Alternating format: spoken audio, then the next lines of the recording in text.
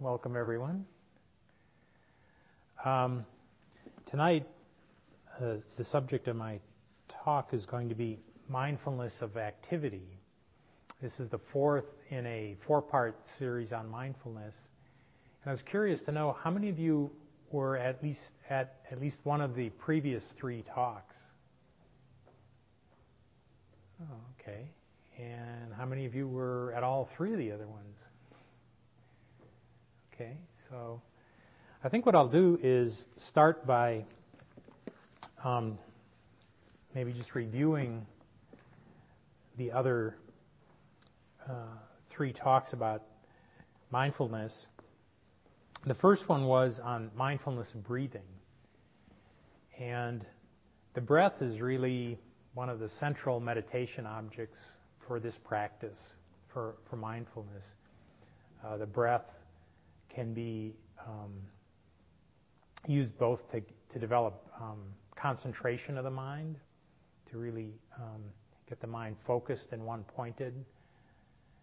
And it can also be used for strengthening the muscle of mindfulness, of just paying attention to the sensation of the breath as it enters and leaves the body.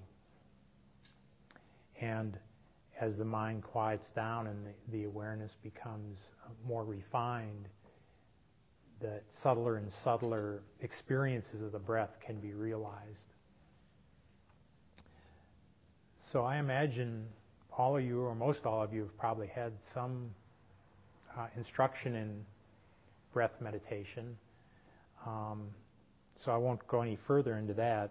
If you would like to know more about meditation instruction, there's a sheet that we have that you can get to read more about it and see what other resources are available to teach about that.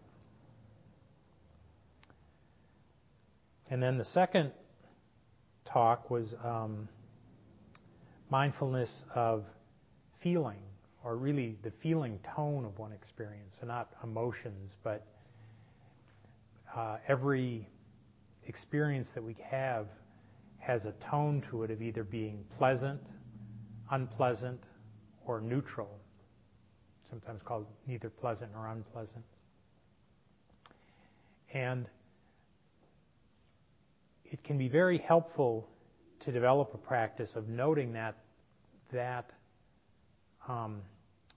feeling tone or vedana of your experience, because the three forces in the mind that keep us from fully waking up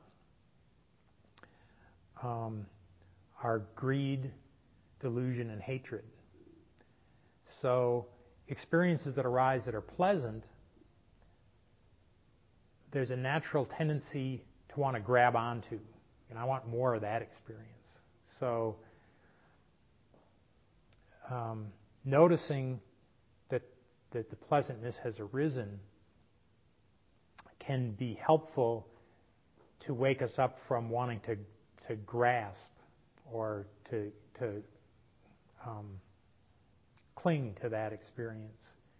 And likewise, when an experience arises that's unpleasant, the tendency is to want to push it away, to have aversion or to hate what's happening.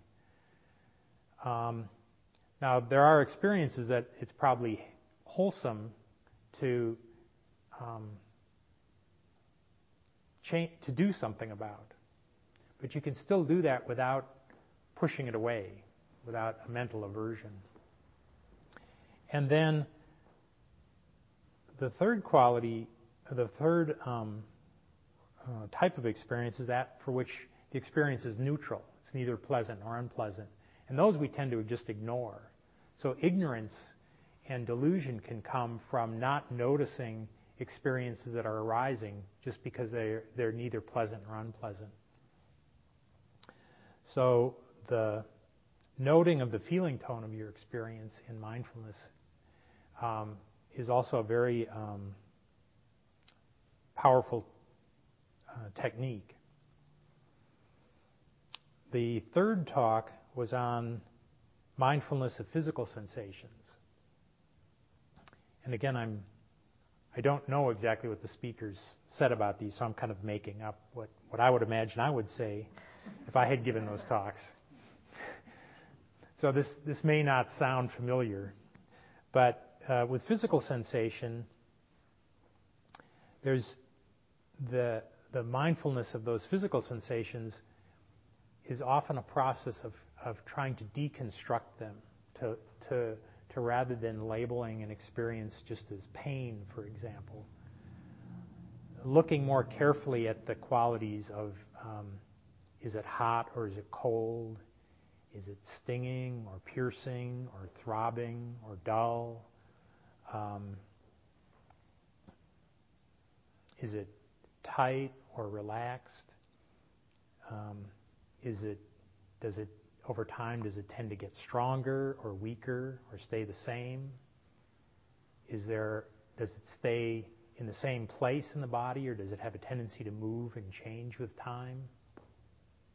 So those are all types of noting, types of mindfulness that you can bring to your physical sensations. And so all three of these, the mindfulness of breathing, mindfulness of feeling tone, and mindfulness of physical sensation, can be brought into the larger realm of mindfulness of activity. And mostly I'll be talking about mindfulness of kind of day-to-day activity.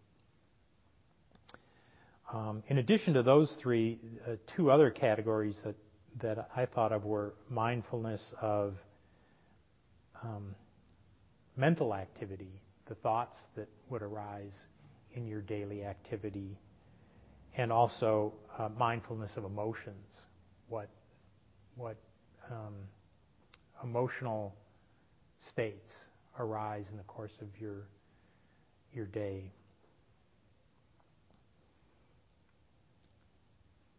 Okay. So I wanted to start by reading from one of the suttas. It's called the Satipatthana Sutta, which is in the Majjhima Nikaya, and it talks about basically the foundations of mindfulness. And I printed it off the web. There's a website called Access to Insight that you can go to and get access to. Certainly, the more often cited suttas are all available online now. So, and this particular one is also available in the library.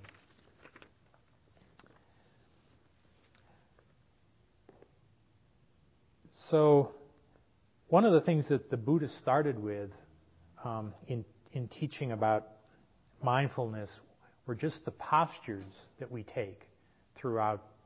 Well, he spoke in particular the postures that we would use in meditation, which are lying, sitting, standing, and walking. But there are also the main postures that we take on throughout the day.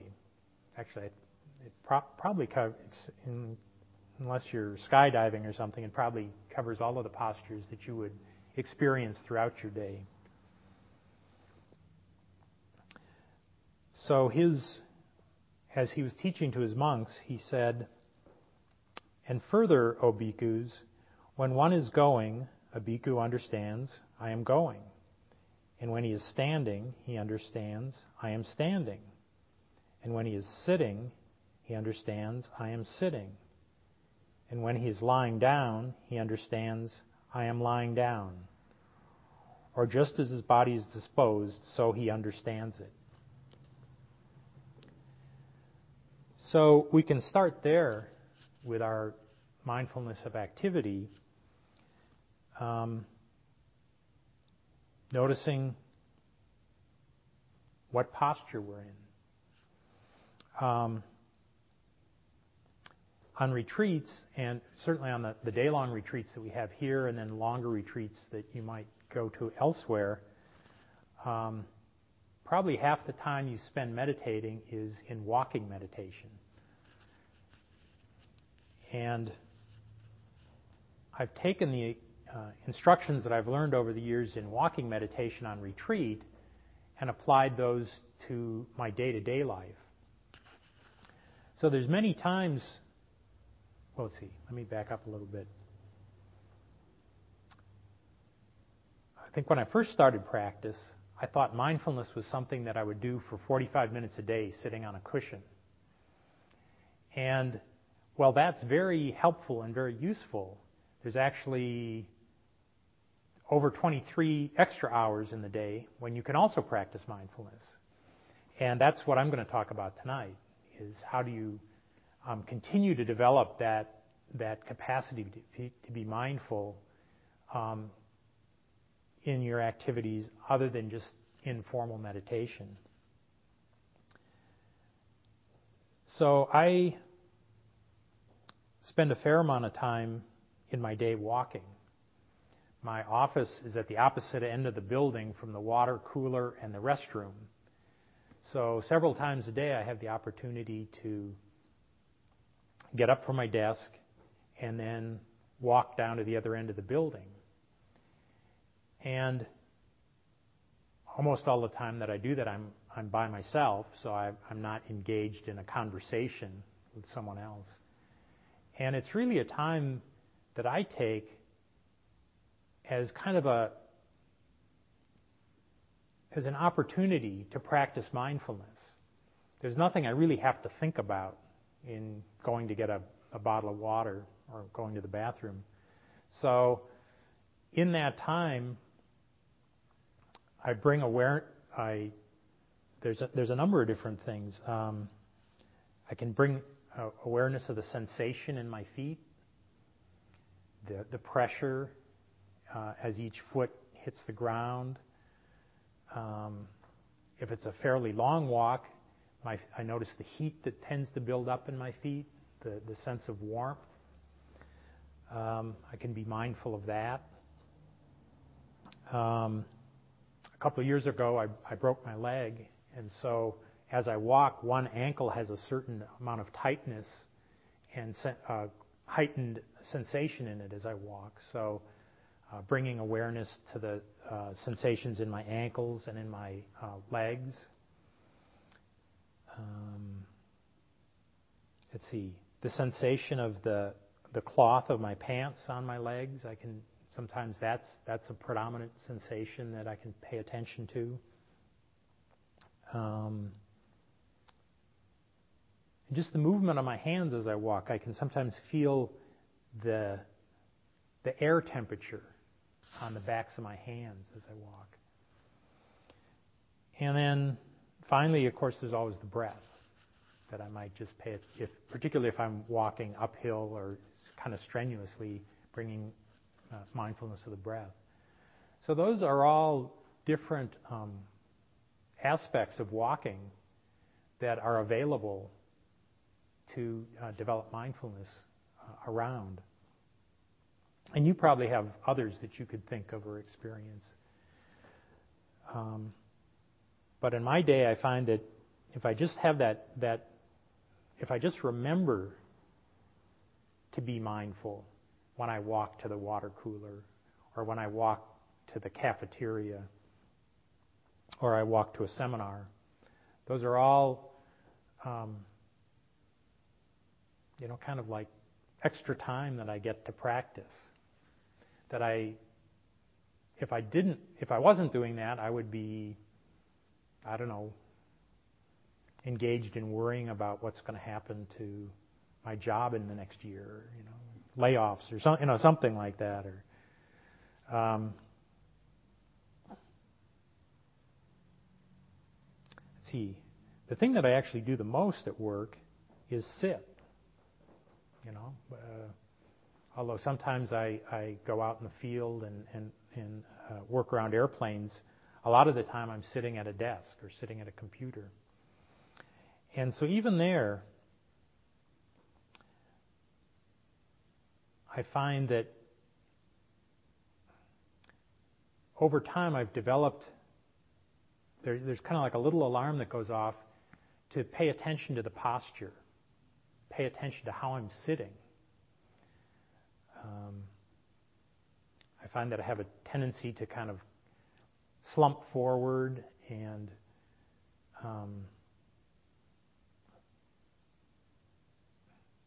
that if I'm not paying attention, that I tend to slump forward in my chair.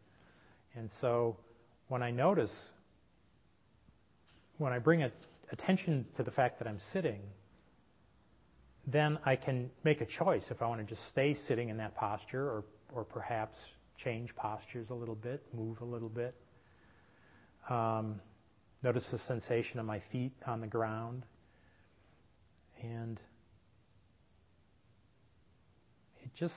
it tends to bring me back to my body. You know, it's a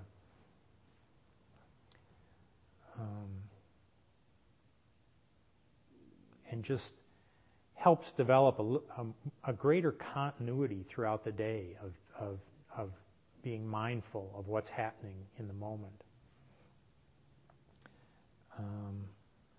A couple of things that I did after I started practicing mindfulness of sitting was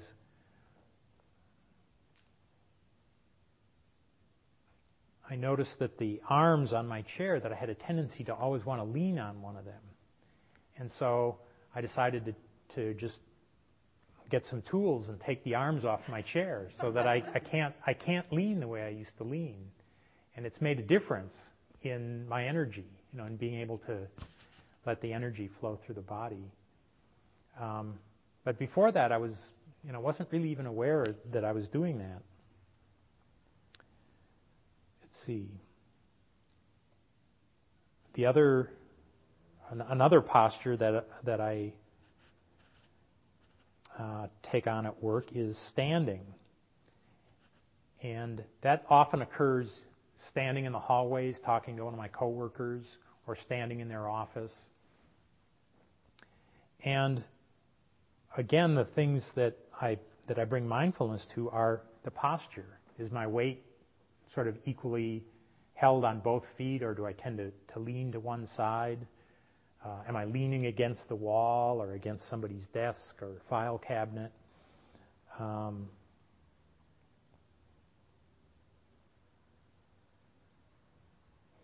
does that feel?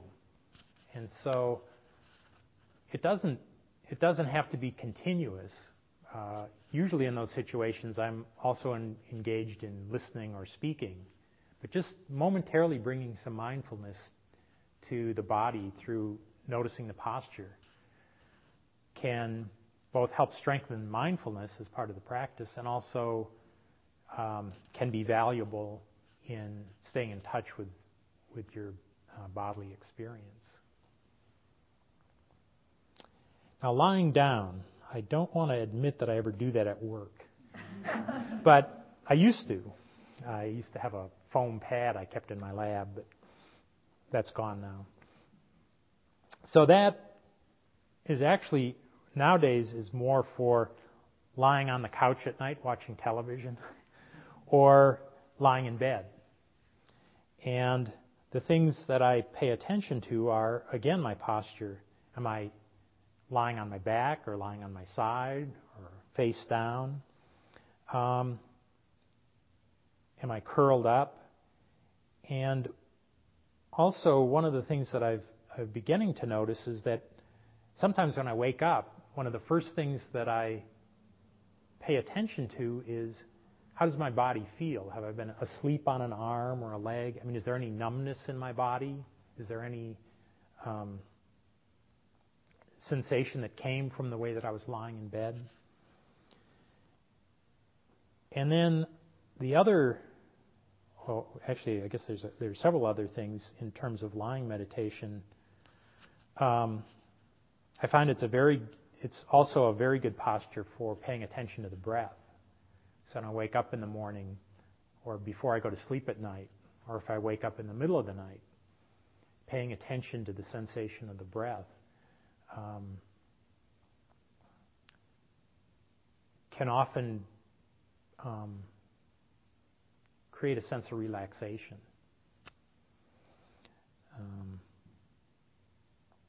I find that particularly true. Most recently, I work for NASA, and there's been talks of big layoffs, so there's been a lot of anxiety.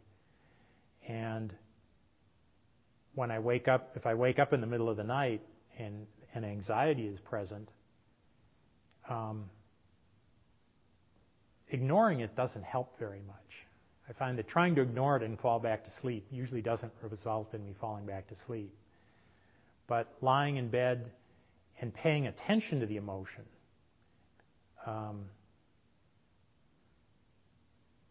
and what it feels like, and really, really going deeply into it and breathing into it, often helps it pass through. So those are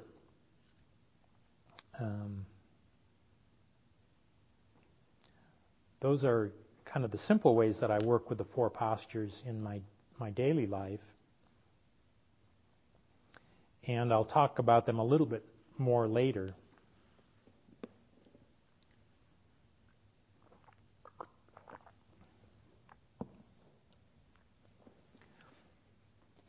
So there's other activities that the Buddha talked about in terms of bringing mindfulness, or what he called clear comprehension. And this is also from the Satipatthana Sutta, called the section called the 4 kinds of clear comprehension. So he spoke to his monks, or bhikkhus. And further, O bhikkhus, a bhikkhu, in going forwards and in going backwards, is a person practicing clear comprehension. In looking straight on and in looking away from the front is a person practicing clear comprehension. In bending and in stretching is a person practicing clear comprehension. In wearing the shoulder cloak, the other 2 robes, and the bowl is a person practicing clear comprehension. In regard to what is eaten, drunk, chewed, and savored is a person practicing clear comprehension. In defecating and in urinating is a person practicing clear comprehension. In walking, in standing, in sitting, in sleeping, in waking, in speaking, and in keeping silence is a person practicing clear comprehension.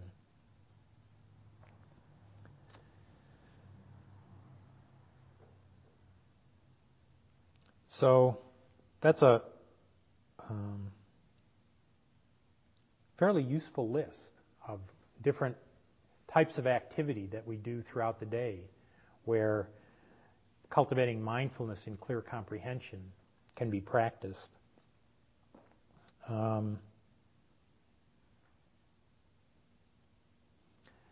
As I read this, I was thinking about how that works in my own life, like in going forwards and in going backwards. I was trying to think, well, how often do I go backwards? I was thinking of like Michael Jackson and his moonwalking or something, but actually what came to me was often if I'm in a supermarket or if I'm at the cafeteria at work, if I don't pay attention to where I'm going, where I'm walking, I'll run into people.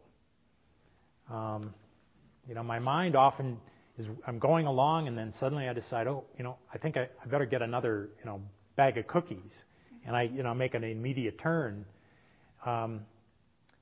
Or likewise, someone else does that in front of me, and so if I'm not paying attention to where I'm going and also where other people are going, it's easy to get into trouble.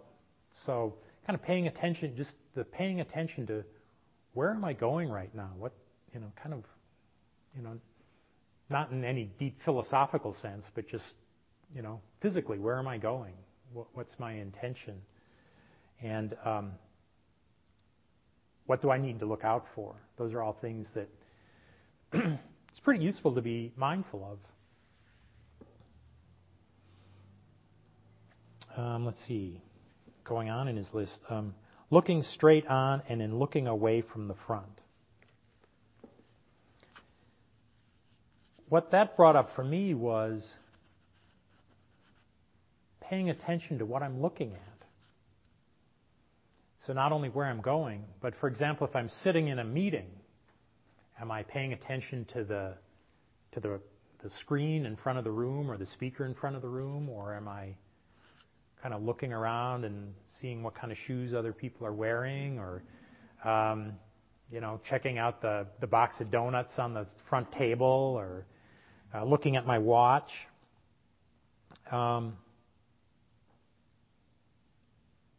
Just being mindful of where is your visual attention, where are you placing your visual attention? And that doesn't necessarily have to be connected to any kind of judgments, but just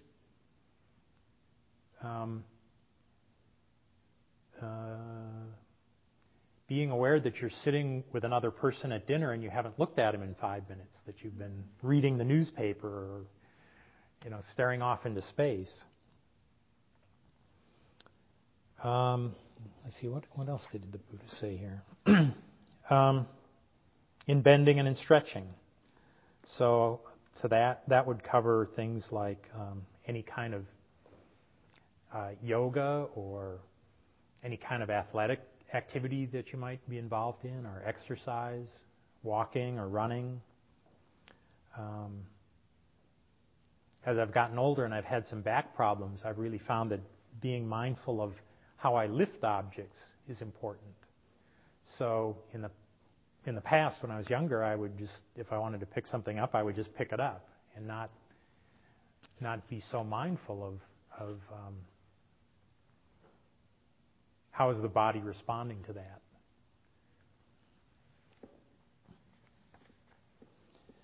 Let's see. Now, wearing the shoulder cloak.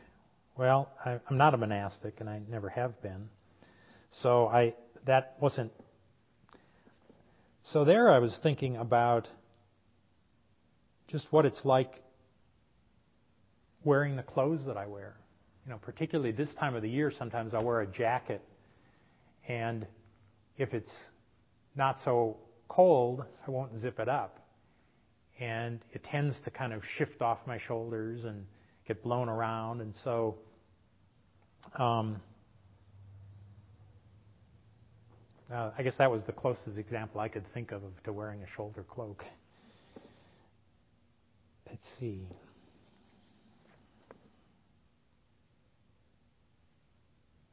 Now the next one was regarding what is eaten, drunk, chewed, and savored. And that's really can be a very interesting area to bring mindfulness. On retreat, they actually teach you how to eat, or how to do eating meditation. And that practice can start long before you ever have your first mouthful of food. As soon as there's anticipation of eating, as soon as there's anticipation of a meal, you might notice that your salivary glands are starting to work and that your mind is starting to go. So those are all things that you can be mindful of, you can note. On my first 10-day retreat, it was at a retreat center called Vajrapani. And it's built where the kitchen and the dining room are on the first floor, and the meditation hall is on the second floor.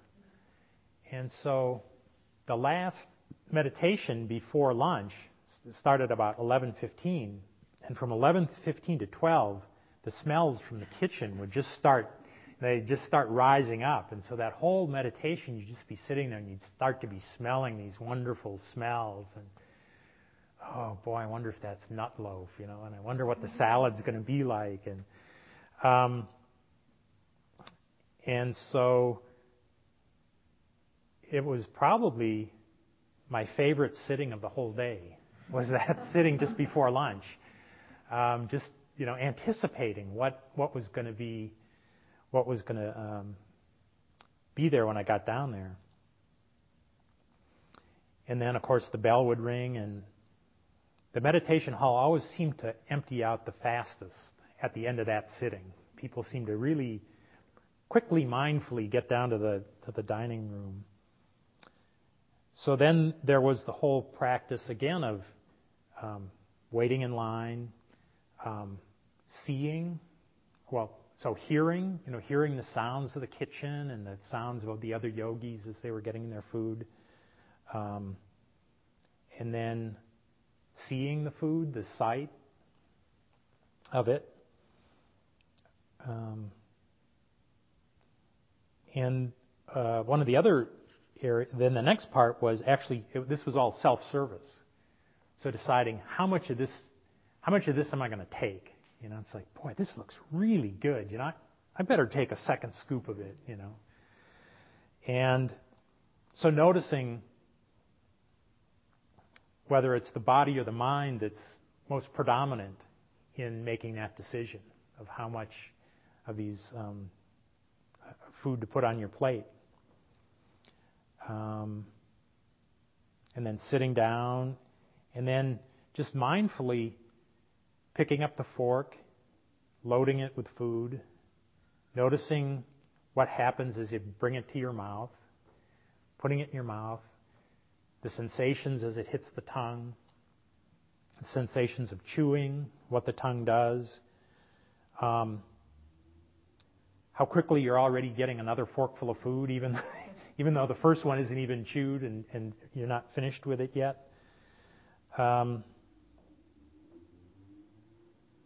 It turned out that what Gil would always describe the meals as the entertainment portion of the retreat, and they really were. There just was so much going on. All 6 sense doors: the mind, the smell, sound, sight, taste, and touch or texture were all being impacted in the process of eating. So when I was on retreat, I would spend maybe 45 minutes eating lunch. And at work, I find that I can eat my lunch in 5 minutes and hardly know that I did it. So there's a lot of room to practice mindfulness around eating. And a recommendation there is that you might try taking a meal or two by yourself, away from other people, and taking some time to really pay attention to the experience. Maybe even going so far as to setting your fork or your spoon down between every single bite.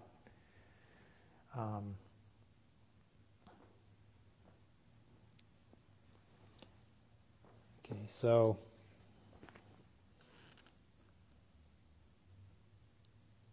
that's one that I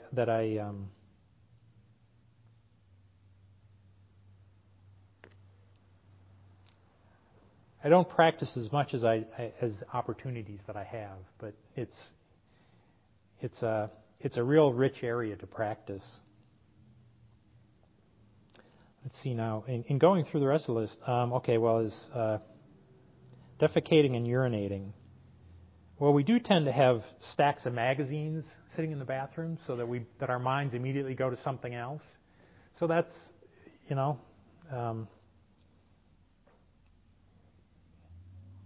there's a lot going on. That's the kind of the end process of the whole nutritional cycle.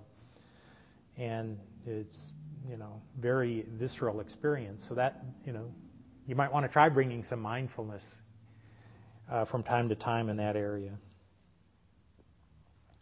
Let's see now. In the rest of the list, walking we talked about, standing, sitting, sleeping and waking, speaking and keeping silence. So speech is such an important part of practice that it has its own category in the Eightfold Path, right speech. So cultivating mindfulness of speech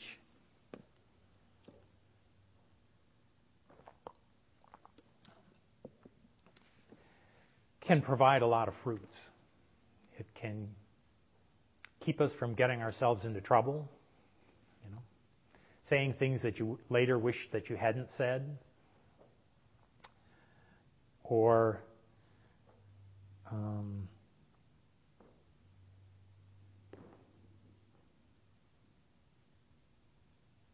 wish that you had said with more thought or compassion.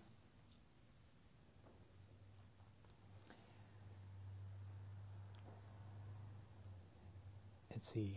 And so people give entire talks or entire days and weekends just on looking at speech. But again, this is something that I do at work and other places every day when I'm not on retreat. So the things that I pay attention to and use in mindfulness for starting with listening is paying attention first just to the sound. And one of the ways that I can do that in sort of a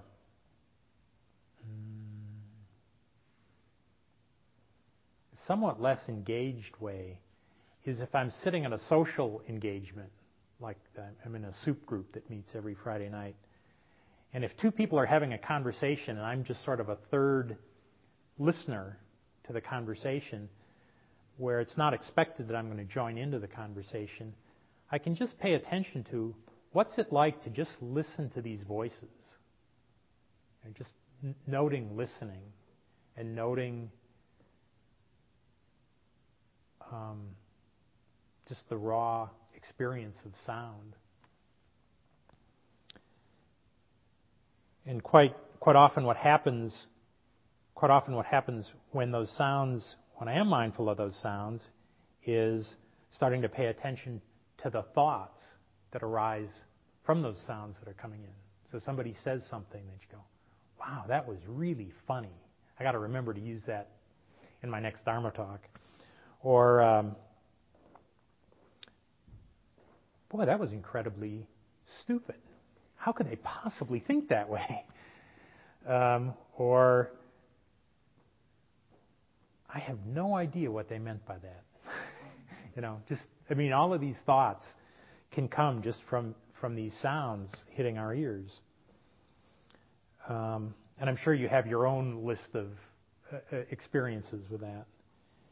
And then related to the thoughts are the emotions.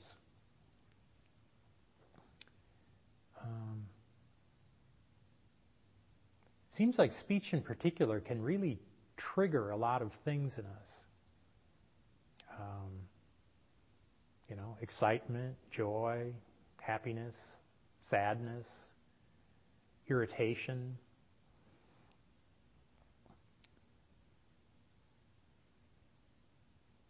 And I'm starting with talking about listening because I think that developing mindfulness of what's going on when we're listening then helps when we actually get our turn to speak. So before we speak, we have some sense of what emotion or emotions are predominant in our experience at the time. What thoughts are going on? What's our overall mind state? And then in speaking, some suggestions about things to be mindful of. First of all is noticing when the impulse to speak arises. Sometimes I notice that I'm in a situation and I'm speaking before I even was aware that I thought I had something to say. It's just I love to make puns, and sometimes people say something and it's just the perfect setup. It's like, boy, it'll be so funny if it just comes out right now. So being aware that an intention to speak has arisen. And then the second thing would be noticing what is our intention behind speaking. In my previous example about one-liners, my intention is often to get a laugh. I enjoy hearing people laugh. The intention might be to stop somebody from speaking. What they're saying is so irritating or so, is triggering some really unpleasant experience in us. So the intention to speak might be to change the subject or to stop what's going on. It might be to want to contribute, that that we have something that we think would contribute to the well-being of others.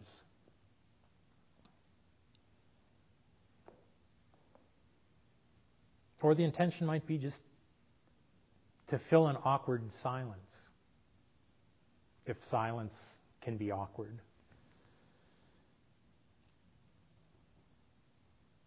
And then again, after the intention, then being mindful of what emotions might be in our body as we're speaking.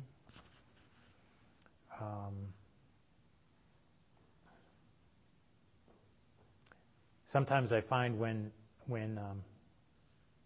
there's a great deal of excitement in my body that speaking tends to be self-perpetuating. You know, it just seems to have a life of its own. So being aware of the emotion, and then also being aware of the thoughts.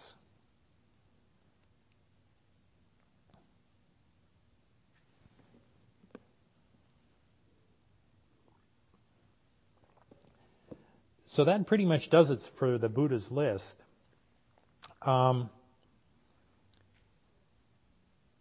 So I thought I'd kind of go through the list, my daily list of possible mindfulness of activities, experiences that I can have. Starting with waking up in the morning, being aware of the posture, being aware of the temperature of the room, or the temperature of my body. Am I cold, or am I hot, or am I just sort of somewhere in between?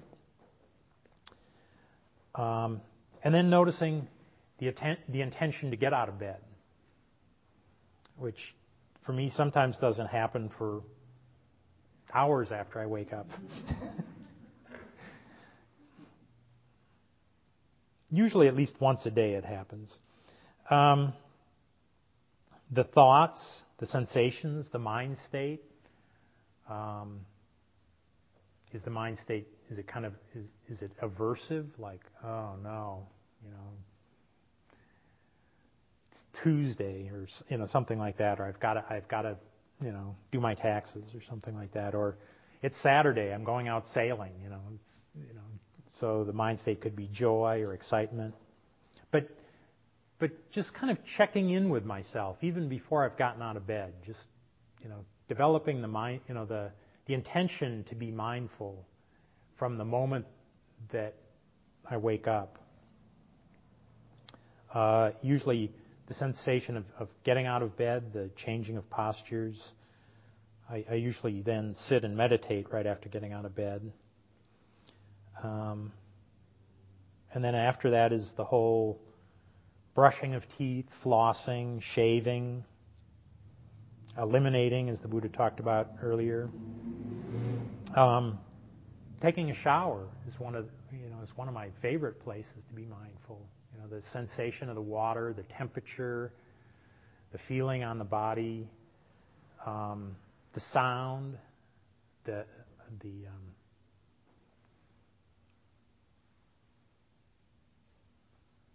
feeling of the washcloth. I mean, all of these physical sensations primarily that are part of that experience. And sometimes I find that I've gotten through an entire shower without even recognizing a single physical sensation. That the whole time I was just thinking about what might happen later in the day. Then the process of getting dressed, eating, I talked about earlier, and then washing of the dishes. That's another place where you to bring mindfulness, particularly of physical sensations. Transporting yourself to work, either driving or riding a bicycle or walking. And then throughout the day, the sitting, walking, listening, speaking, mindfulness of thinking, noticing what thought patterns are going through your head. eating and exercise, and then getting at home at night and doing everything in reverse. So I hope that gives you some ideas about how you might want to expand your practice of cultivating mindfulness into your everyday life.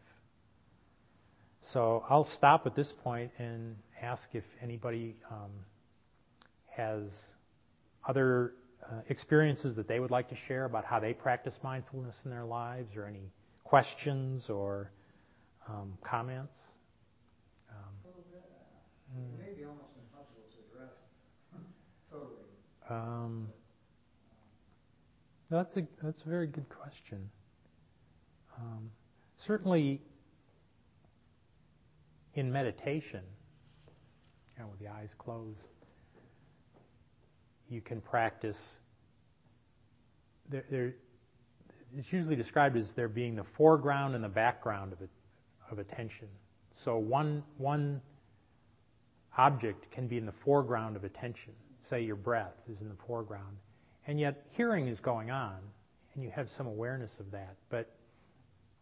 But you're intending to keep the awareness on one object. Prioritizing and letting a bunch of other things go. Right. Well, I think going to the example of walking to the water cooler, I need to have a little bit of awareness that I don't run into somebody. But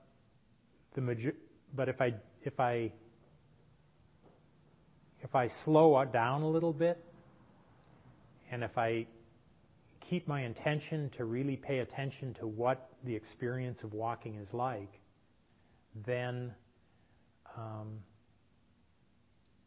most of the awareness is on the process of walking.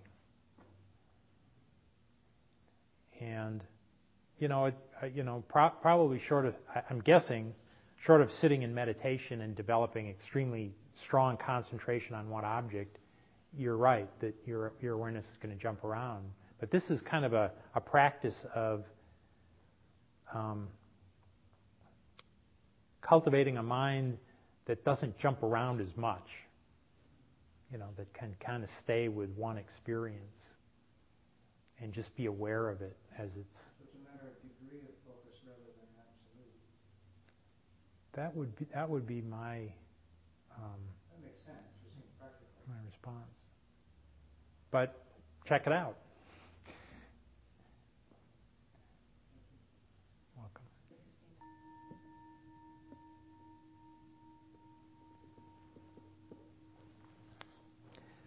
So I'd like to close with a poem by Thomas Merton, who was a Christian contemplative that wrote extensively in the middle part of the 20th century,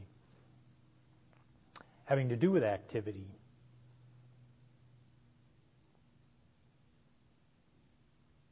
It says, "To allow oneself to be carried away by a multitude of conflicting concerns, to surrender to too many demands, to commit oneself to too many people, to want to help everyone and everything, is to succumb to violence. The frenzy kills the root of inner wisdom, which makes work fruitful." So one of the things to be mindful of activity is both the quality and the quantity of it. So thank you for your attention.